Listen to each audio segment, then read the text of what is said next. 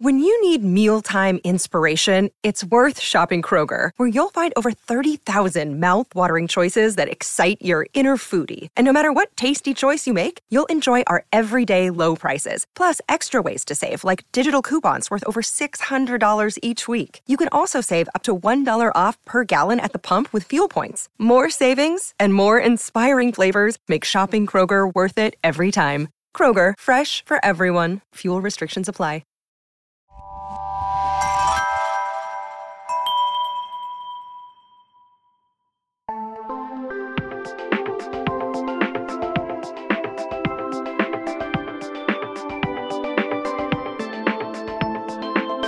Welcome to Sleepover Cinema, where we analyze the films that created the collective unconscious of those who need more Tyra Banks in their daily lives.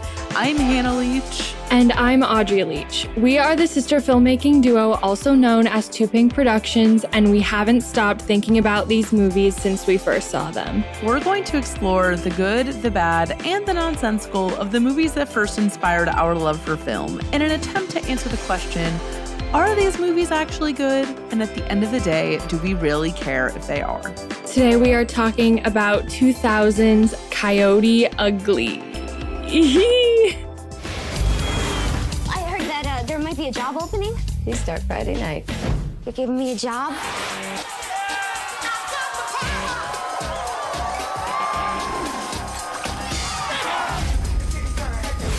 Coyote Ugly. Why would you name your bar that? Because Cheers was taken.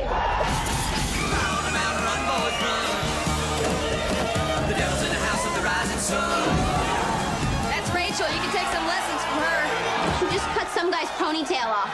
I'd like you to meet my new bartender. Violet. Jersey.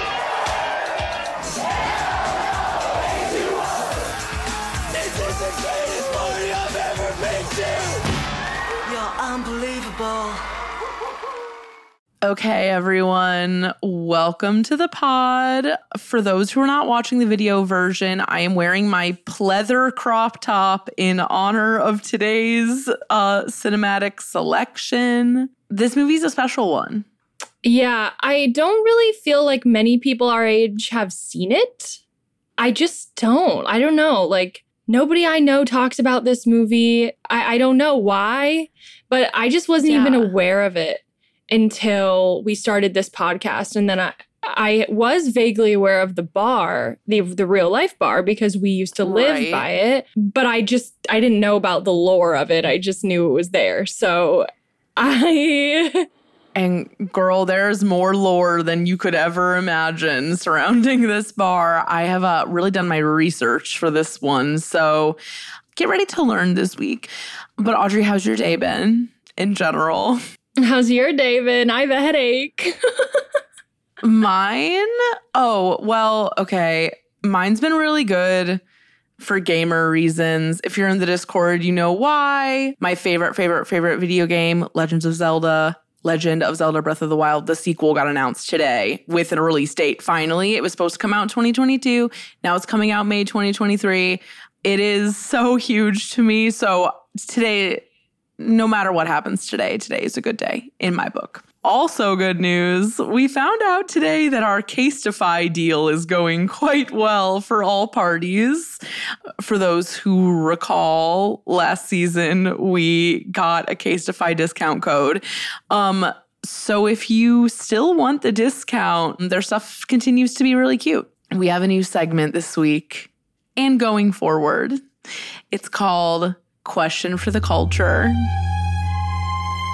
The culture is super sick right now. It's actually really bad, period. Some of you may recognize that quote. Some of you may not. I'm going to leave it up to you guys to do your research. But the concept of the segment is that each week we will share a question, thought, or take that's relevant to the sleepover cinema community. So this week's question for the culture: who wants these Disney sequels and live action remakes? Nobody. They're a business opportunity. That's all they are. That's it. Yes. And the thing that made me want to talk about this was I saw the Disenchanted trailer And it was one of the most depressing things I've ever seen in my life. Like, Yeah. I mean, well, two things really emerged to me. One of them is James Marsden is hot. That continues to be true, and I'm happy about that. But did you notice that it looked like everyone had like a really aggressive smoothing filter on their face? Yeah, I mean, most to all shows have those now. Some are way better at it than others, depends on your budget. And I don't know the details of it, but I know that this movie had a fairly cursed production. And I don't think it went well for anybody. Getting a theatrical release, it's kind of just there. I am so curious about what happened there. I think it just ended up not being very good. And they were like, well, what are we going to do? I mean, the level to which Amy Adams looks like she's making a TikTok with how blurred her face is, it's kind of wild. I was like... It's offensive. I have heard of some actresses who make it a point to not be filtered. I'm sure there are some that make it a point to be filtered. Either way, I just think it's dishonest and I think it's offensive, and women are allowed to have wrinkles. They don't do it to men. So also this week, the Little Mermaid trailer finally came out, and the live action Little Mermaid. And I was sort of thinking, like, obviously everyone loves to see Halle Bailey in this role. She's going to do a good job. Like, that's really great for a lot of reasons, but I kind of feel like they use that kind of casting, or like kind of like stunt casting almost, to like justify the existence of the movie in the first place. There's nothing wholesome or artistic or admirable about what they're doing. I just find it to be really more exploitation. Like, truly. I was going to say the same thing. Mm-hmm. Yeah, it pisses me off. And I know there are a lot of babies out there who will love her as Ariel. And that's great, like on the basis of their experience. But on the looking at it as a corporation that's making business decisions, yeah, it's like they're inherently biased. Like there is no, we're doing this for the good of humanity when you're Disney. So... yeah, well, and it also just feels like it's also exploitative in that it's like representation, give us your money. Like, that's kind of what it feels like. But again, agreed. Like, it's not evil that they're doing it. It's going to be really cool for kids. But it just has a weird ring to it. Like, why don't you create a new role for Halle Bailey that actually makes sense? And then it's like, obviously, the market for nostalgia is like extremely, extremely potent right now. And it kind of just feels like all of the remakes are cashing in on that.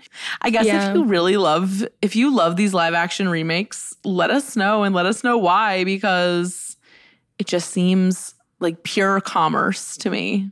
It is. That is something that I can't see any other way. It's just like, if you enjoy it on like a childlike level, then I think that's fine. But anything else, no. If you guys haven't watched the Disenchanted trailer yet, you gotta go watch it. It is shockingly bad. I could not believe it. The Hocus Pocus 2 trailer looks equally as shitty. Sorry, it just does. I almost watched it and then I got distracted, but is it like the same vibe as the Enchanted one? Yeah, it's just like, we don't need this.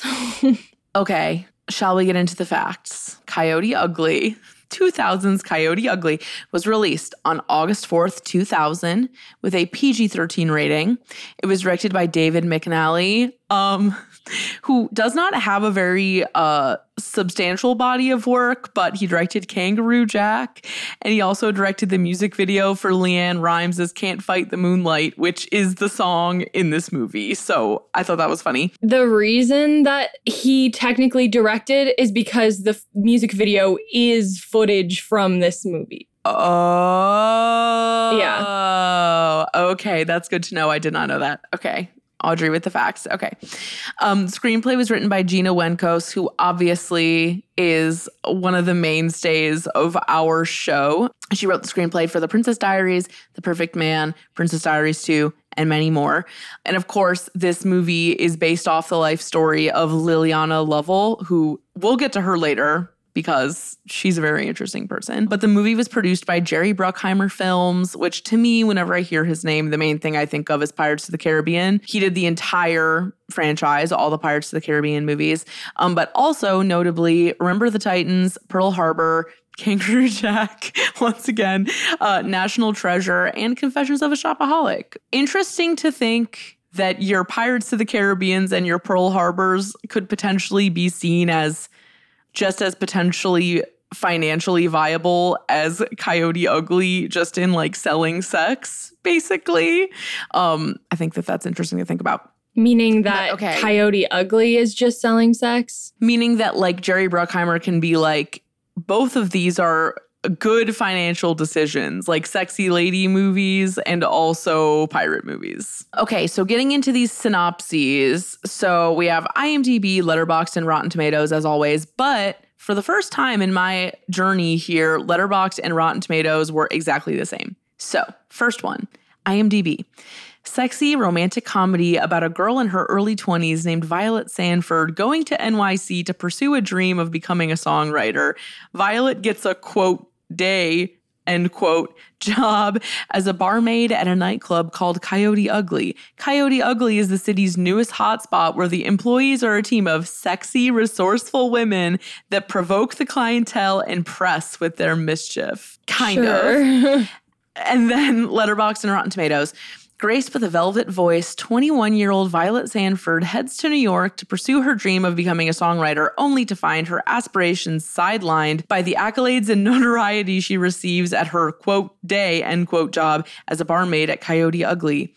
The, quote, coyotes, as they are affectionately called, tantalize customers and the media alike with their outrageous antics, making Coyote Ugly the watering hole for guys on the prowl. Okay, at some point in this episode today, we're going to have to talk about the difference between whatever the fuck Coyote Ugly is and a strip club. We will get there, but I feel like Coyote Ugly is not really tantalizing. It's more just like they're hot girls doing weird jigs on a counter. Yeah, but this is for the same effect. They are doing the same thing. I guess you're right. But okay, what are these taglines? Okay, the first tagline is "The party never ends."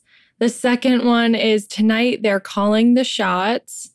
The third one is "Wanna dance? The hottest party of the year." And the last one is "The boss, the law, the dreamer, the flame, the heartbreaker, the girls of Coyote Ugly." That one is the fakest. Yeah, because you can't name who's who. You can, like, mostly. I mean, I can if I really thought about it, but that's not what a tagline should do. A tagline should immediately tell you. You shouldn't have to think about it. Yeah. Well, and it's also like, you know, that tagline was with the poster of them all sitting in a cluster. Yeah. Like, the way that they wanted this to be like an ensemble cast in perception seems to be very obvious, at least to me. But I think they're pretty good taglines overall. I like "Tonight they're calling the shots." That's fun. Okay, what about this cast? Okay, so the cast is kind of big, but not that notable at the same time. Piper Perabo plays Violet, and she's known for Yellowstone, Billions, and to us, Cheaper by the Dozen. She's done a ton of TV in recent years, but most people our age know her from being the oldest sister in Cheaper by the Dozen. John Goodman plays Violet's father, Bill, and of course, he is extremely, extremely famous.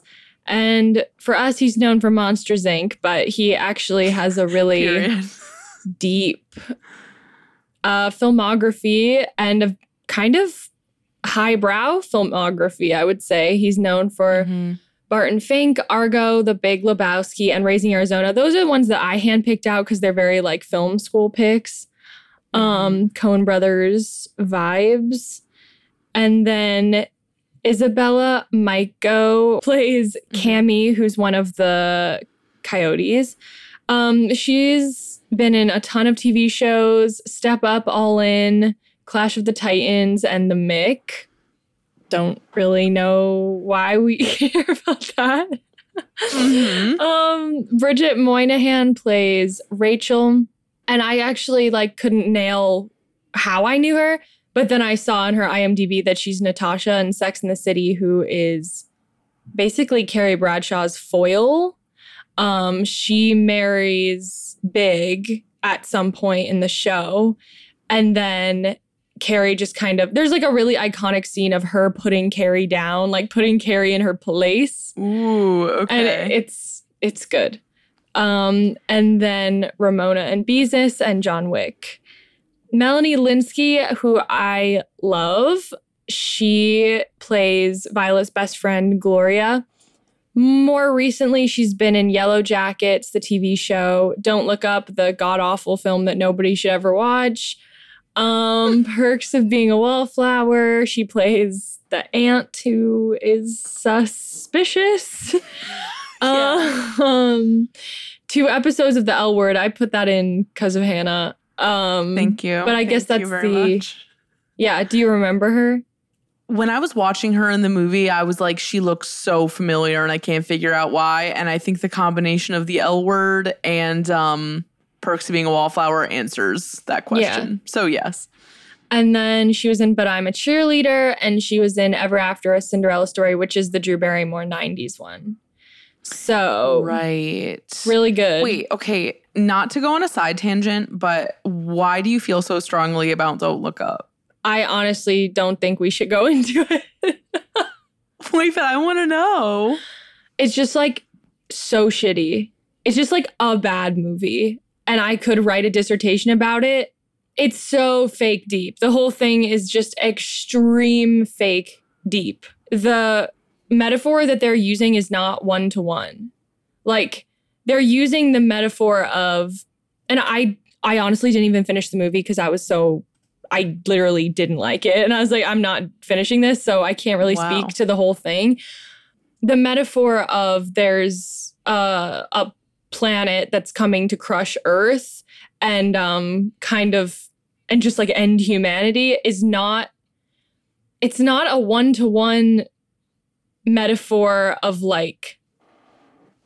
almost the downfall of humanity in all of the ways that we perceive it now, which is technology, AI, the environment, all those things, overpopulation, all that stuff. Yeah. They're using this impending doom of the literal planet in the sky to be a symbol of all of those things that we feel. And the way that it's written, it's just so cheap. The whole thing feels so cheap to me. And it's I can't even describe why it's so bad because I honestly don't remember it that well now. But I had a whole spiel when I first saw it. And I was just and also it's Adam McKay. You got to keep that in mind too. And the Big Short, he likes to make movies about large concepts. And it just doesn't work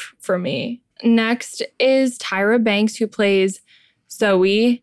And she is known for Life Size and America's Next Top Model and all of the reality TV that she has produced. I mean, she's also extremely famous. Also, let's not forget that she produced the Click movie. Yeah. Tyra obviously is super famous and she is very iconic, but she also scares me a lot. I kind of want to know what her deal is a little bit.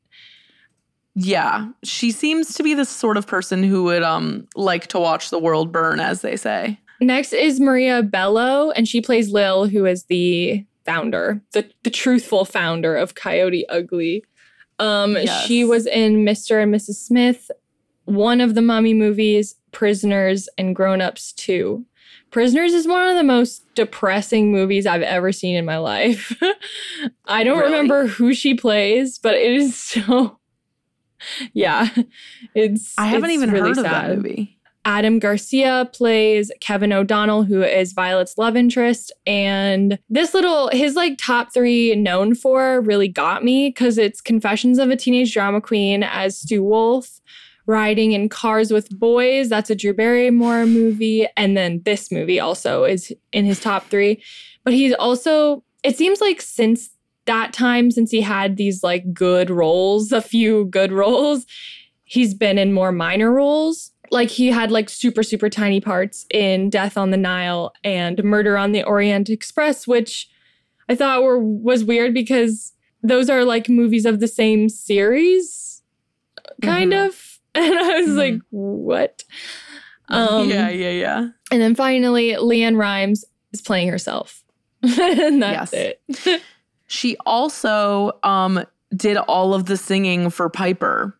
She dubbed all of it, which is funny. So basically at the end when they're like singing a duet, it's like Leanne Rimes to Leanne Rimes, which is funny. Okay, and then budget was $45 million. Opening weekend made $17,319,282. The domestic gross is $60,786,269, and the worldwide gross is $113,916,474. So they're fine. I was kind of surprised to see that. I'm glad there isn't a second one. That's all I have to say. So now going into critical and audience opinions. So critic score and Letterboxd average star rating. We had a 23% tomato meter and 2.9 stars on average on Letterboxd. The critic consensus is as follows.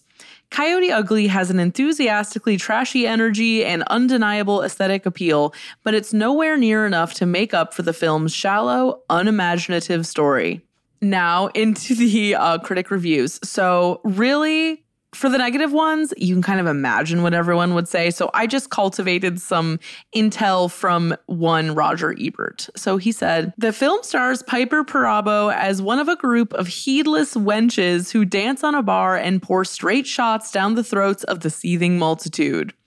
Bruckheimer and his director bring superb technical credits to this wheezy old story, and they add wall-to-wall music to make it sound like fun. But you can pump up the volume only so far before it becomes noise. I don't ask for startling originality in a movie like Coyote Ugly. All I ask is that I be surprised a couple more times. Give me something I can't see coming and make it more unexpected than a beloved character getting hit by a car instead of having a heart attack, which I cannot agree with that more. They were planting those seeds with the fast food so hard. And then the dad got hit by a car. Spoiler alert, I guess, if you're actually going to watch this movie in the break. But then it's like, why even do the fast food thing? Because it's not like... Right. It's not like there's a long wait between him getting, him being gone and her finding out what happened. It's like a 5-second wait. So yeah, that is kind of strange. Yeah, I thought it was really weird that they were like planting the seeds for a heart attack type thing. And then when it doesn't pay off, I guess the point is that he couldn't take care of himself. I mean, obviously they love that concept in this movie, but I don't know. The critics did have a few positive things to say, though. A few comments from critics. I suggest a few stiff drinks and a suspension of disbelief, and this frothy little number will go down just fine. It's a fun celebration of youthful exuberance and love with some talent added to the mix. It does have an infectious spirit. And lastly, simple-minded, trashy, and a masterpiece. It does have an infectious spirit. I thought that one was funny. And then audience score. Classic, true to form sleepover cinema. The audience score was 71% as opposed to the 23% provided by the critic score. And then just a few audience opinions. Not to be dramatic, but you can't fight the moonlight. And then in a lot of the reviews I was finding from audience members, there's a director's cut of the movie that's apparently a lot more sexual. And there's like a really long gratuitous sex scene between Violet and Stu Wolf. I don't remember what his character's name is. But everyone was like, that was a lot. And then someone else just wrote, my uncle is in this. And I appreciated that as well. So I'm not doing the tweets thing anymore because I was getting sick of the takes. So instead, I'm leaning into the Common Sense Media response to the movies we're reviewing. And Common Sense Media, for those who don't know, is like when you're a parent and you're like, can my little Bobby watch Mean Girls? Is it appropriate? Common Sense Media is supposed to like give you like a parental analysis of the movie. So, okay, Common Sense Media rated this movie for age 14 plus and described it as sexist, shallow movie about bar, has sex, lots of drinking. And then they present some talking points that you could bring up with your family after watching the movie. So they suggest talk to your kids about, families could talk about the demeaning way that the girls in the bar see men's view of women, the ways that women convey sexuality and availability, and the problems that can occur if you don't have huge bouncers on hand, as they do at the bar. I mean, I don't see these as being wrong, really. They're not wrong. It's just funny. It's just really funny to me. The next one is, families can talk about drinking in movies. How was binge drinking glorified in this movie? Did it go too far in making binge drinking seem like it's without consequences? Or was it simply trying to reflect the realities of what it's like inside a packed and raucous bar like Coyote Ugly? I just love that someone got to like sit down and write this. It makes me happy. Okay, and last but not least, some scenes featured gratuitous product placement. Does the use of clearly marked or directly referenced products pose a problem for you? Does it interfere with your enjoyment of the movie, or is it something you find easy to ignore? For some reason, Common Sense Media has declared product placement as problematic, and I think that that's really funny. Like, it was sprinkled throughout the whole thing. Why? I don't know. I just think it's funny. I think it's an old-fashioned thought. We're so used to it now that we don't care. But like in the beginning, it would be. It would feel exploitative, I think. It would be like, oh, like they're trying to subliminally feed us things to buy, basically. So now, cultural context, if applicable. So I decided to do a little dip into the world of Coyote Ugly as an actual bar. So as we stated earlier, Coyote Ugly was like across the street from me in Audrey's apartment. And it closed in 2018. And I was always just kind of confused about what it even was. So what is Coyote Ugly actually? So the one that was by me in Audrey's apartment closed in 2020, but I never really got to learn that much about it. So what exactly is Coyote Ugly? It is a chain of bars currently. And if you go on YouTube and you look up Coyote Ugly bar, it is exactly what you see in the movie. There are girls in those outfits doing dances on the bar. The main difference is that they're way less energized than the people in the movie and that the crowd is not like the crowd in the movie, which I'm sure does not come as a surprise. But just a little history of the bar, the franchise, like what the deal is with Lil, who's a character in the movie, obviously. So Lil was the founder of the bar, and she wrote an account of the bar's history on CoyoteUglySaloon.com. So this is her deal. So she went to Catholic school in New Rochelle and then went to NYU and got a job as a waitress bartender. And she said, when I became more comfortable behind the bar, I would have a few drinks and I found myself on top of the bar singing to whatever came on the jukebox, hustling drinks for customers and myself while making a lot of money doing it. So she was like pretty good at bartending, pretty into it. So then she changed her major like a billion times, but she started interning on Wall Street and she was hating her life. She did not like it.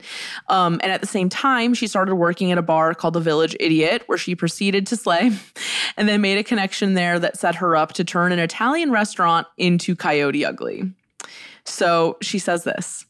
I now knew what the nuns at the Catholic school were talking about when they said that I could do anything I wanted to. And now I was. During the night, I would dance on the bar, sing to the crowd, and insult anyone who wasn't man enough to take me on in a drinking contest. As a consummate salesman, I was very good at this. I developed my business plan here, and that has propelled me to where I am today. Beautiful girls plus booze equals money. I began training my girls to perform my shtick. So the dancing on the bars, the singing the songs, all came straight from her. First location was right by our apartment. But it's been very like corporatized, which I think is funny. Like I found out to purchase a Coyote Ugly franchise, you need between $500,000 and $1 million. And they're really trying to sell these franchises. There's one in Camden in London, Camden Town, that's opening. I think it opened last month. But this is a quote from their chief creative officer that I thought was funny. People of all cultures share the same desire to socialize and connect with one another. With our concept, you can do that, all the while being entertained by the most amazing bartenders in the industry. It's an experience today's customers are demanding, says Lee Killingsworth. It's just very chief creative officer to put it that way. And then just one last little piece of information. There was a reality show based on Coyote Ugly. It was called The Ultimate Coyote Ugly Search. And it was an American reality TV competition show that was on country music television, aka CMT. So the first 2 seasons saw a group of wannabes paired with a serving coyote in the hope of getting a job at the Coyote Ugly Saloon and a cash sum for them and their partner. And then the last season, they changed the format. In the final season, singing, dancing female bartenders competed for a position with the company's traveling troupe and a $50,000 cash prize. There's a whole culture surrounding this place, it turns out. Did you happen to look into the development of the movie then? Like why the movie happened? In her account, really all she said was like, we were doing so well. Like people loved us. People were covering us. And then Hollywood came and knocking and she was like a consultant on the movie. But I'm guessing it was from like press coverage that made someone want to make a movie about it. But okay, so when did we first watch and what do we remember? I watched it for the first time 2 days ago for this very podcast. I watched it probably like a year ago. Yeah, it had been on my watch list for a while. We'll save it for the second half. Yeah, I remember like I have been excited to do this movie from the beginning, just because I was like, this seems strange and enticing. And I was definitely entertained, but we can get into that more when we come back from our break. I watched this movie. I texted Audrey and I know she's so proud of me deep in her soul. I watched this on Tubi with the commercials. I did not spend a dime, and that is personal growth. Yeah, I think for a movie that's less dumb, spend the money to actually watch it properly. But for something like this, it's fine. Yeah. I will say one thing I appreciated about the Tubi viewing is that like we never get to see like long form commercials anymore. Like we're only getting like the 15-second YouTube ad version of a lot of commercials. They were a little cinematic. I was kind of enjoying the ads because they were like a minute long each instead of like 2 seconds. Anyway, so we will be back momentarily to unpack this one.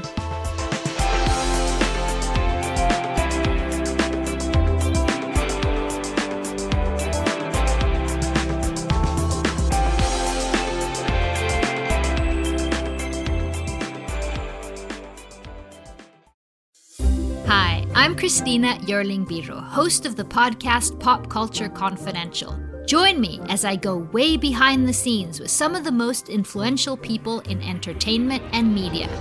Hear actors such as Succession's Brian Cox talk about his favorite characters to play. There always has to be a mystery. The audience have to be in a situation where they want to know what's going on. Meet studio execs like Pixar chief Pete Docter and learn his secret on how he makes us cry. Emotion is our first language. And so many others who are defining popular culture, from Obama speechwriter David Litt to Top Chef host Padma Lakshmi. We don't often think about food politically, or we don't want to, but it really is. Join me. Search for Pop Culture Confidential wherever you get your podcasts.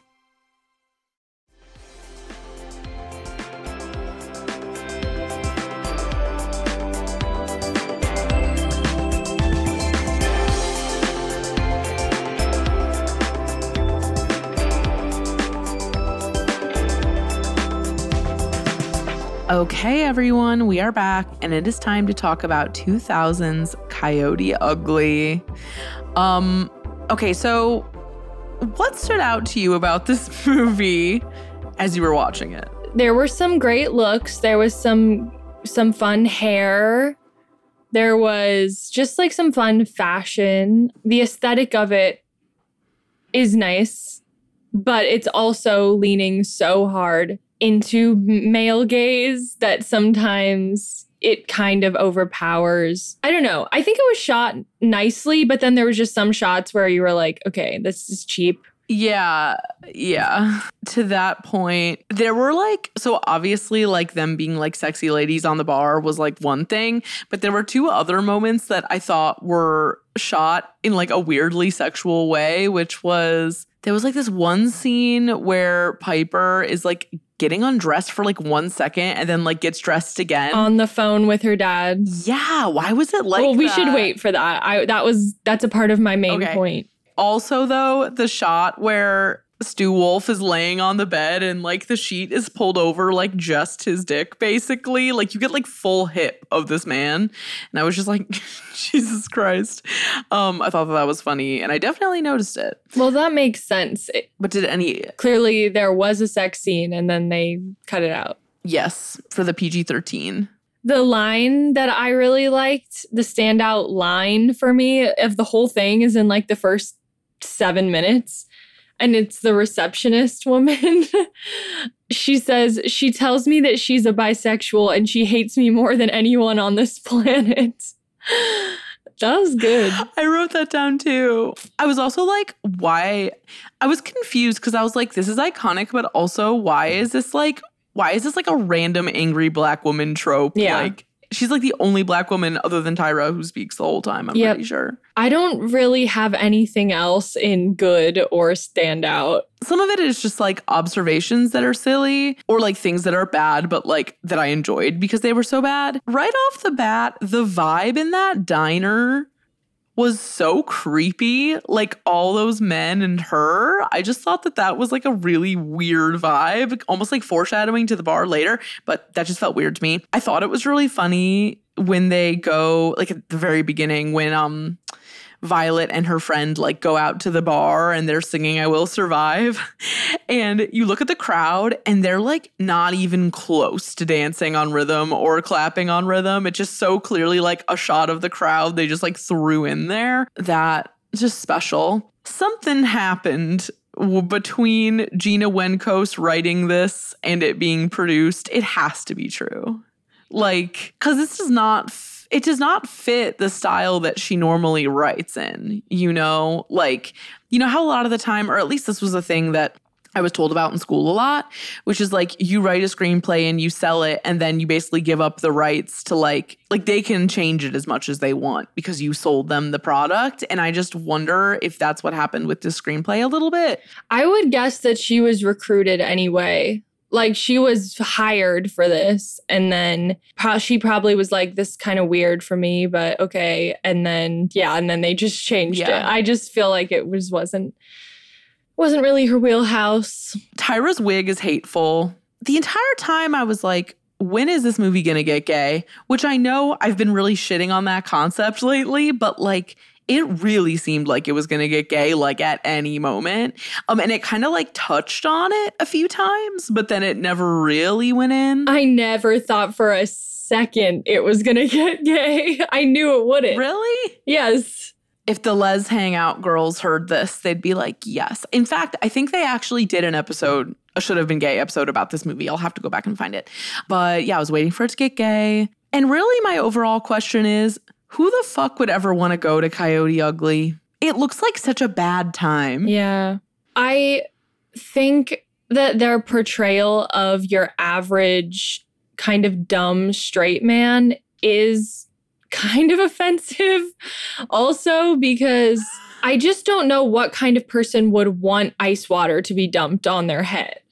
Like, are you so much of an animal that you you're so ravenous for like these ladies that you like don't care that you're being assaulted in a bar? Like, I don't get that. Yeah, I actually really do agree with you. And I cannot believe that on this podcast, we are defending the representation of straight men.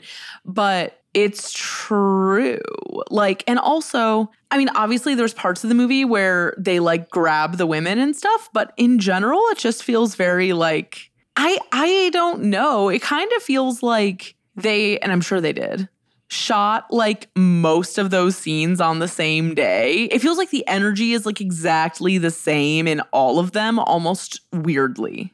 I think this movie is asking overarching questions it's asking the questions without knowing it's asking the questions about the nature of sex work, essentially. Piper's character, Violet, is getting berated by her father and by her not even real boyfriend about, they're basically shaming her for making money by being hot on a bar, which is not even like bona fide sex work. It's literally not. Then you've got the conflict of Lil, this female owner, is very much taking advantage of the the thirst of these guys to make her own business, which is admirable. Do you know what I mean? Yes, I do. Because it's like, would you do it? Like, would you start a business? Like, would you start a franchise of Coyote Ugly?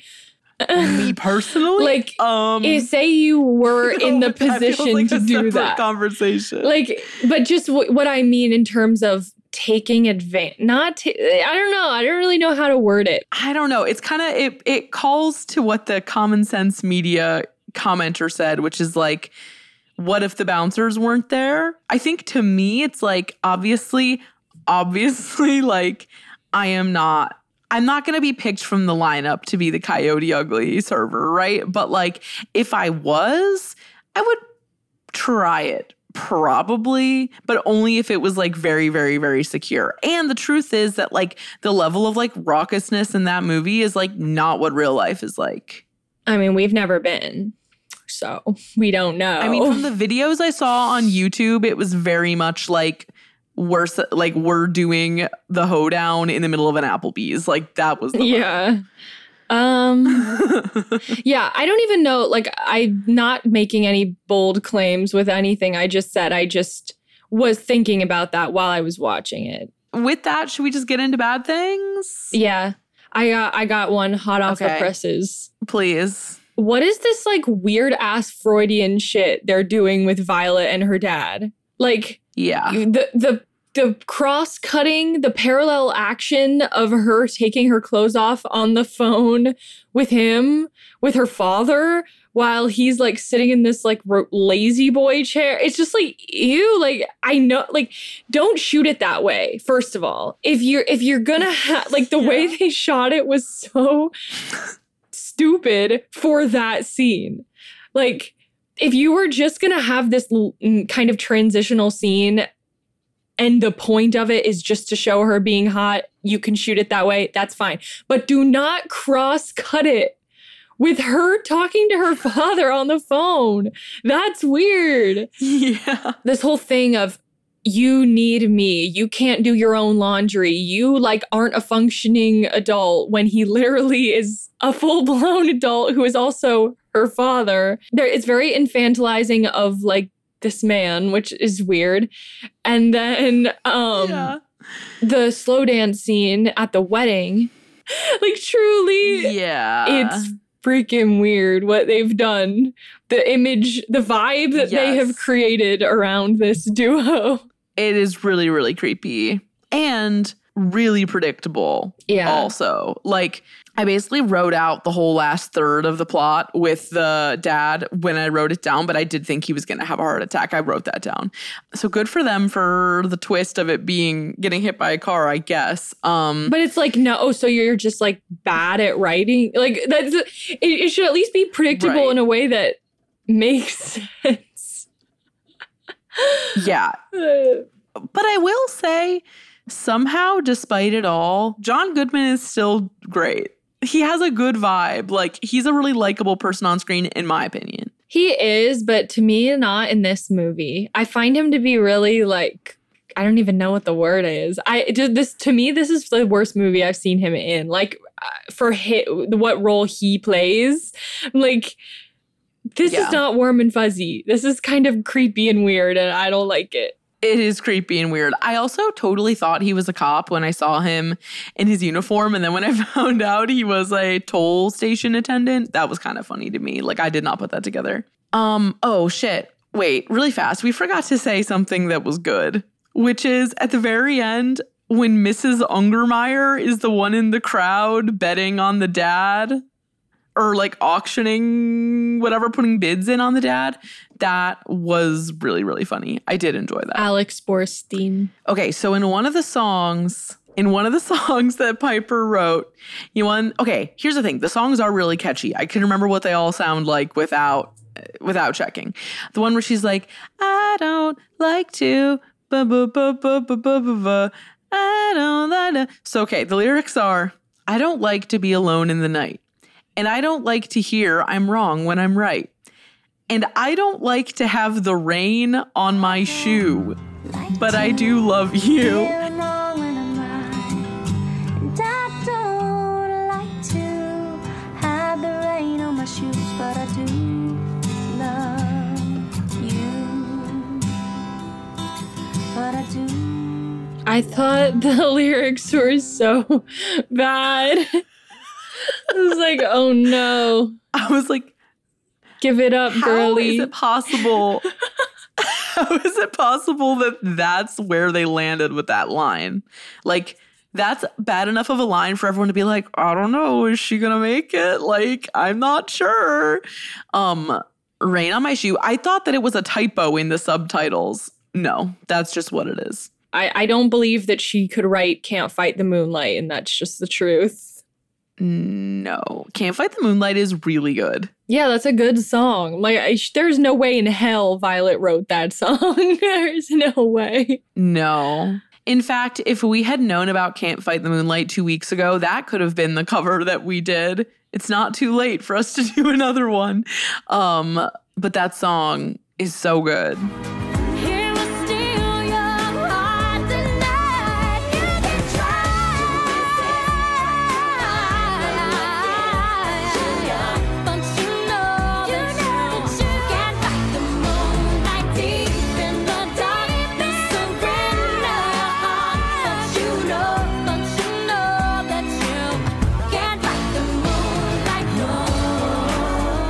I think the idea of Coyote Ugly as a bar is really bad and really weird. It's like a honky tonk meets a strip club, which I guess there really is an audience for, but it's so strange to It's me. like partially Hooters, too. Have you ever been to a strip club? No. Have you? No. I know people like go for fun, like in a not horny way. But also what the fuck am I going to do when they stand there? You got to sit there with your legs spread really wide and your arms out on the couch. That's a legal obligation. I also thought the boy auction was really weird. Like, did Adam Garcia go have sex with that random lady? No, definitely not. You don't think so? I think he did. And he's like, he clearly would not do that, as he is staunchly against all things adjacent to sex work, clearly. Yeah, seriously, he should have more empathy. But okay, wasn't he not even being anti-sex work? He was more, No, he was. To me, it felt like he was more like, you're prioritizing this bar over your music. But then when he came in and flipped out. Yeah, it turned into hate of sex work, or whatever we're calling this. Hot girl work. I don't know.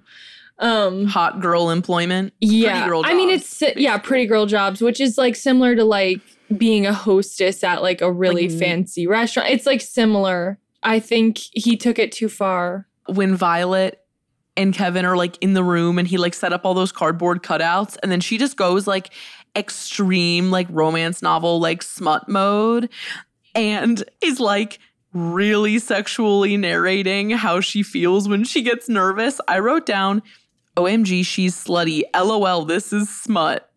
Because it is. I just don't feel that Violet is a character. I don't feel that Violet is a person.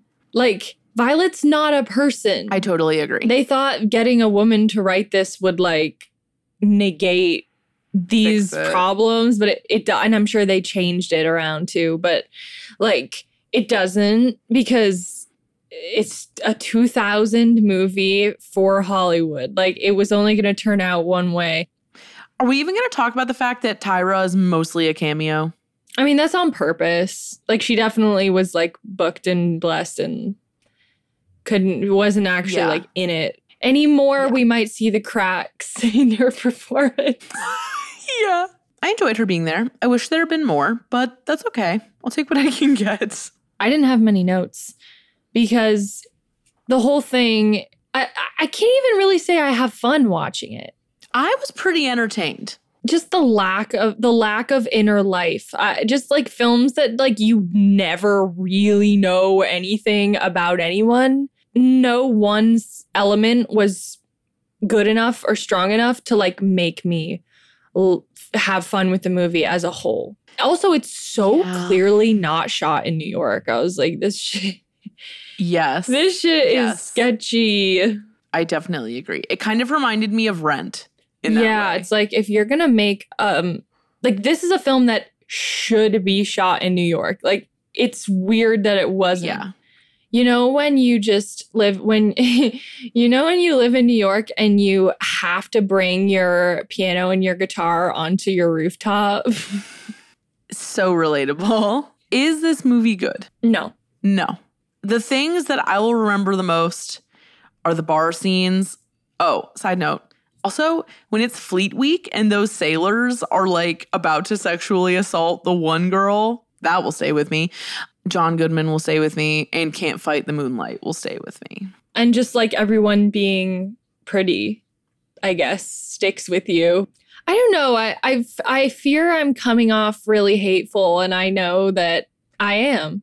But again, it's like this movie causes my feminist brains to like get in a fight with each other. Like it's just like, yeah. There's this YouTuber named T. Her name's T. It's like, but her channel name is T Noir. Did you see the video she posted about? I think it was like Perfect Pussy Complex. That was the name of it. It's been on my For You page, or not For You page, my home page, but I haven't watched it yet. Yeah, well, it just like verbalized something that I felt and that probably most women have felt for a long time. That is, no matter how much you try to reclaim or be like dominant or in power of your own sexuality or just like your own womanhood or whatever, what is it motivated by? In a capitalistic sense, it's still operating under the patriarchy and it's still being consumed kind of by men. It's really uncomfortable to talk about because nobody, like, I don't want to think this way about powerful female artists, but yeah, they live in the same society that we do. They're not unbiased to these factors. Yeah. And I just, in terms of like films like Coyote Ugly, it's not actually empowering, really. There's nothing empowering about that. You can take elements of it that are true to life and if something was empowering to a woman and that is her truth, then that is empowering to that person. Yeah. It's hard because I can see it from both sides. Like on an individual level, I think there are powerful or like positive elements to take from like not necessarily the movie Coyote Ugly, but like what actually happened in real life, like to this business owner, like whatever her name is. I don't know. I know I'm saying this in a choppy way, but. Well, it's kind of the classic feminist dilemma of like, if you're sexy, it's very like, I'm sexy for me, but it's like, if you're sexy in the woods and no one's there to see it, are you being sexy? Yeah. You know, like the sexiness only works because of perception. Yes.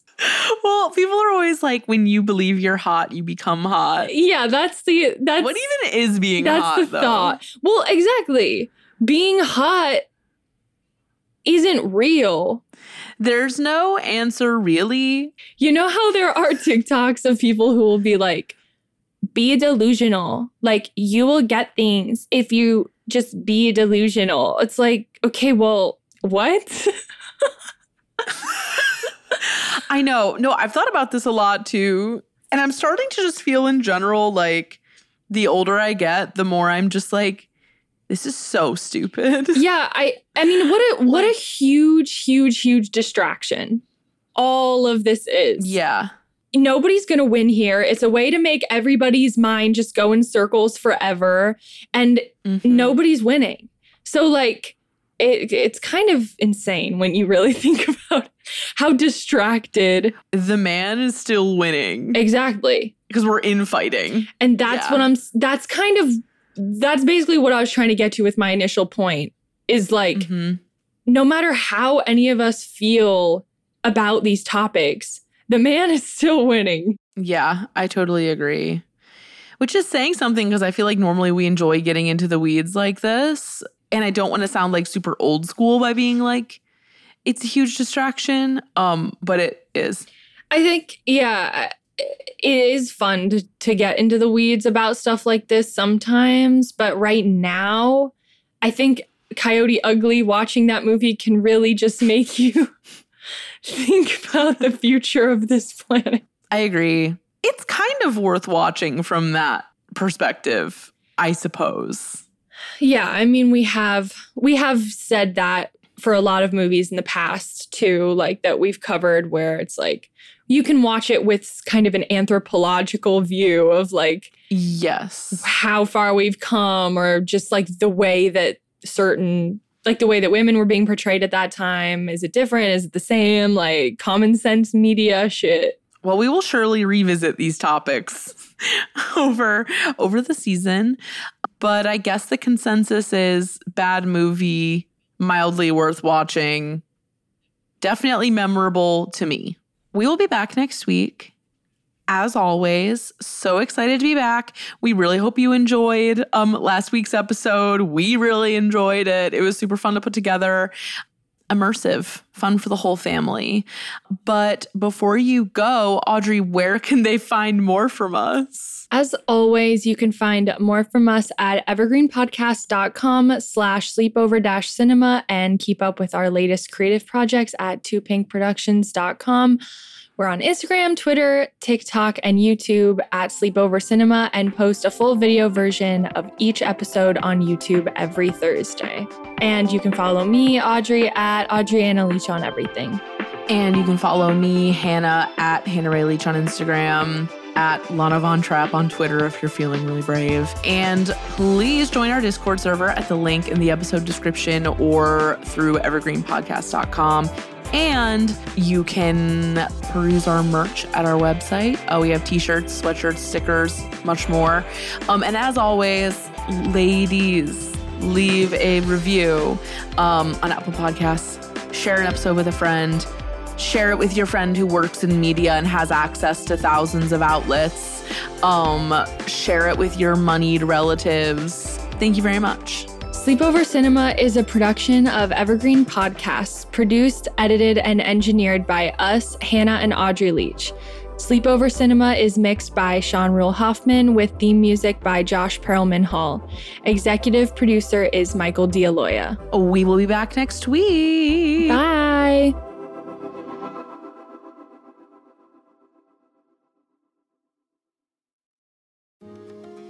My name is Cindy Burnett, and each week I interview at least 2 traditionally published authors on my podcast, Thoughts from a Page. We talk spoiler-free about their books, so you can listen whether you have read the book or not. And then we delve into things that you most likely won't hear about anywhere else.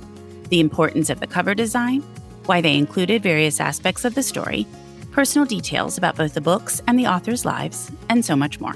You can find the podcast on every major platform and learn more about it on my website, thoughtsfromapage.com. Thanks so much for checking it out. This podcast was produced with the support of the Ohio Motion Picture Tax Credit and in partnership with the Ohio Development Services Agency.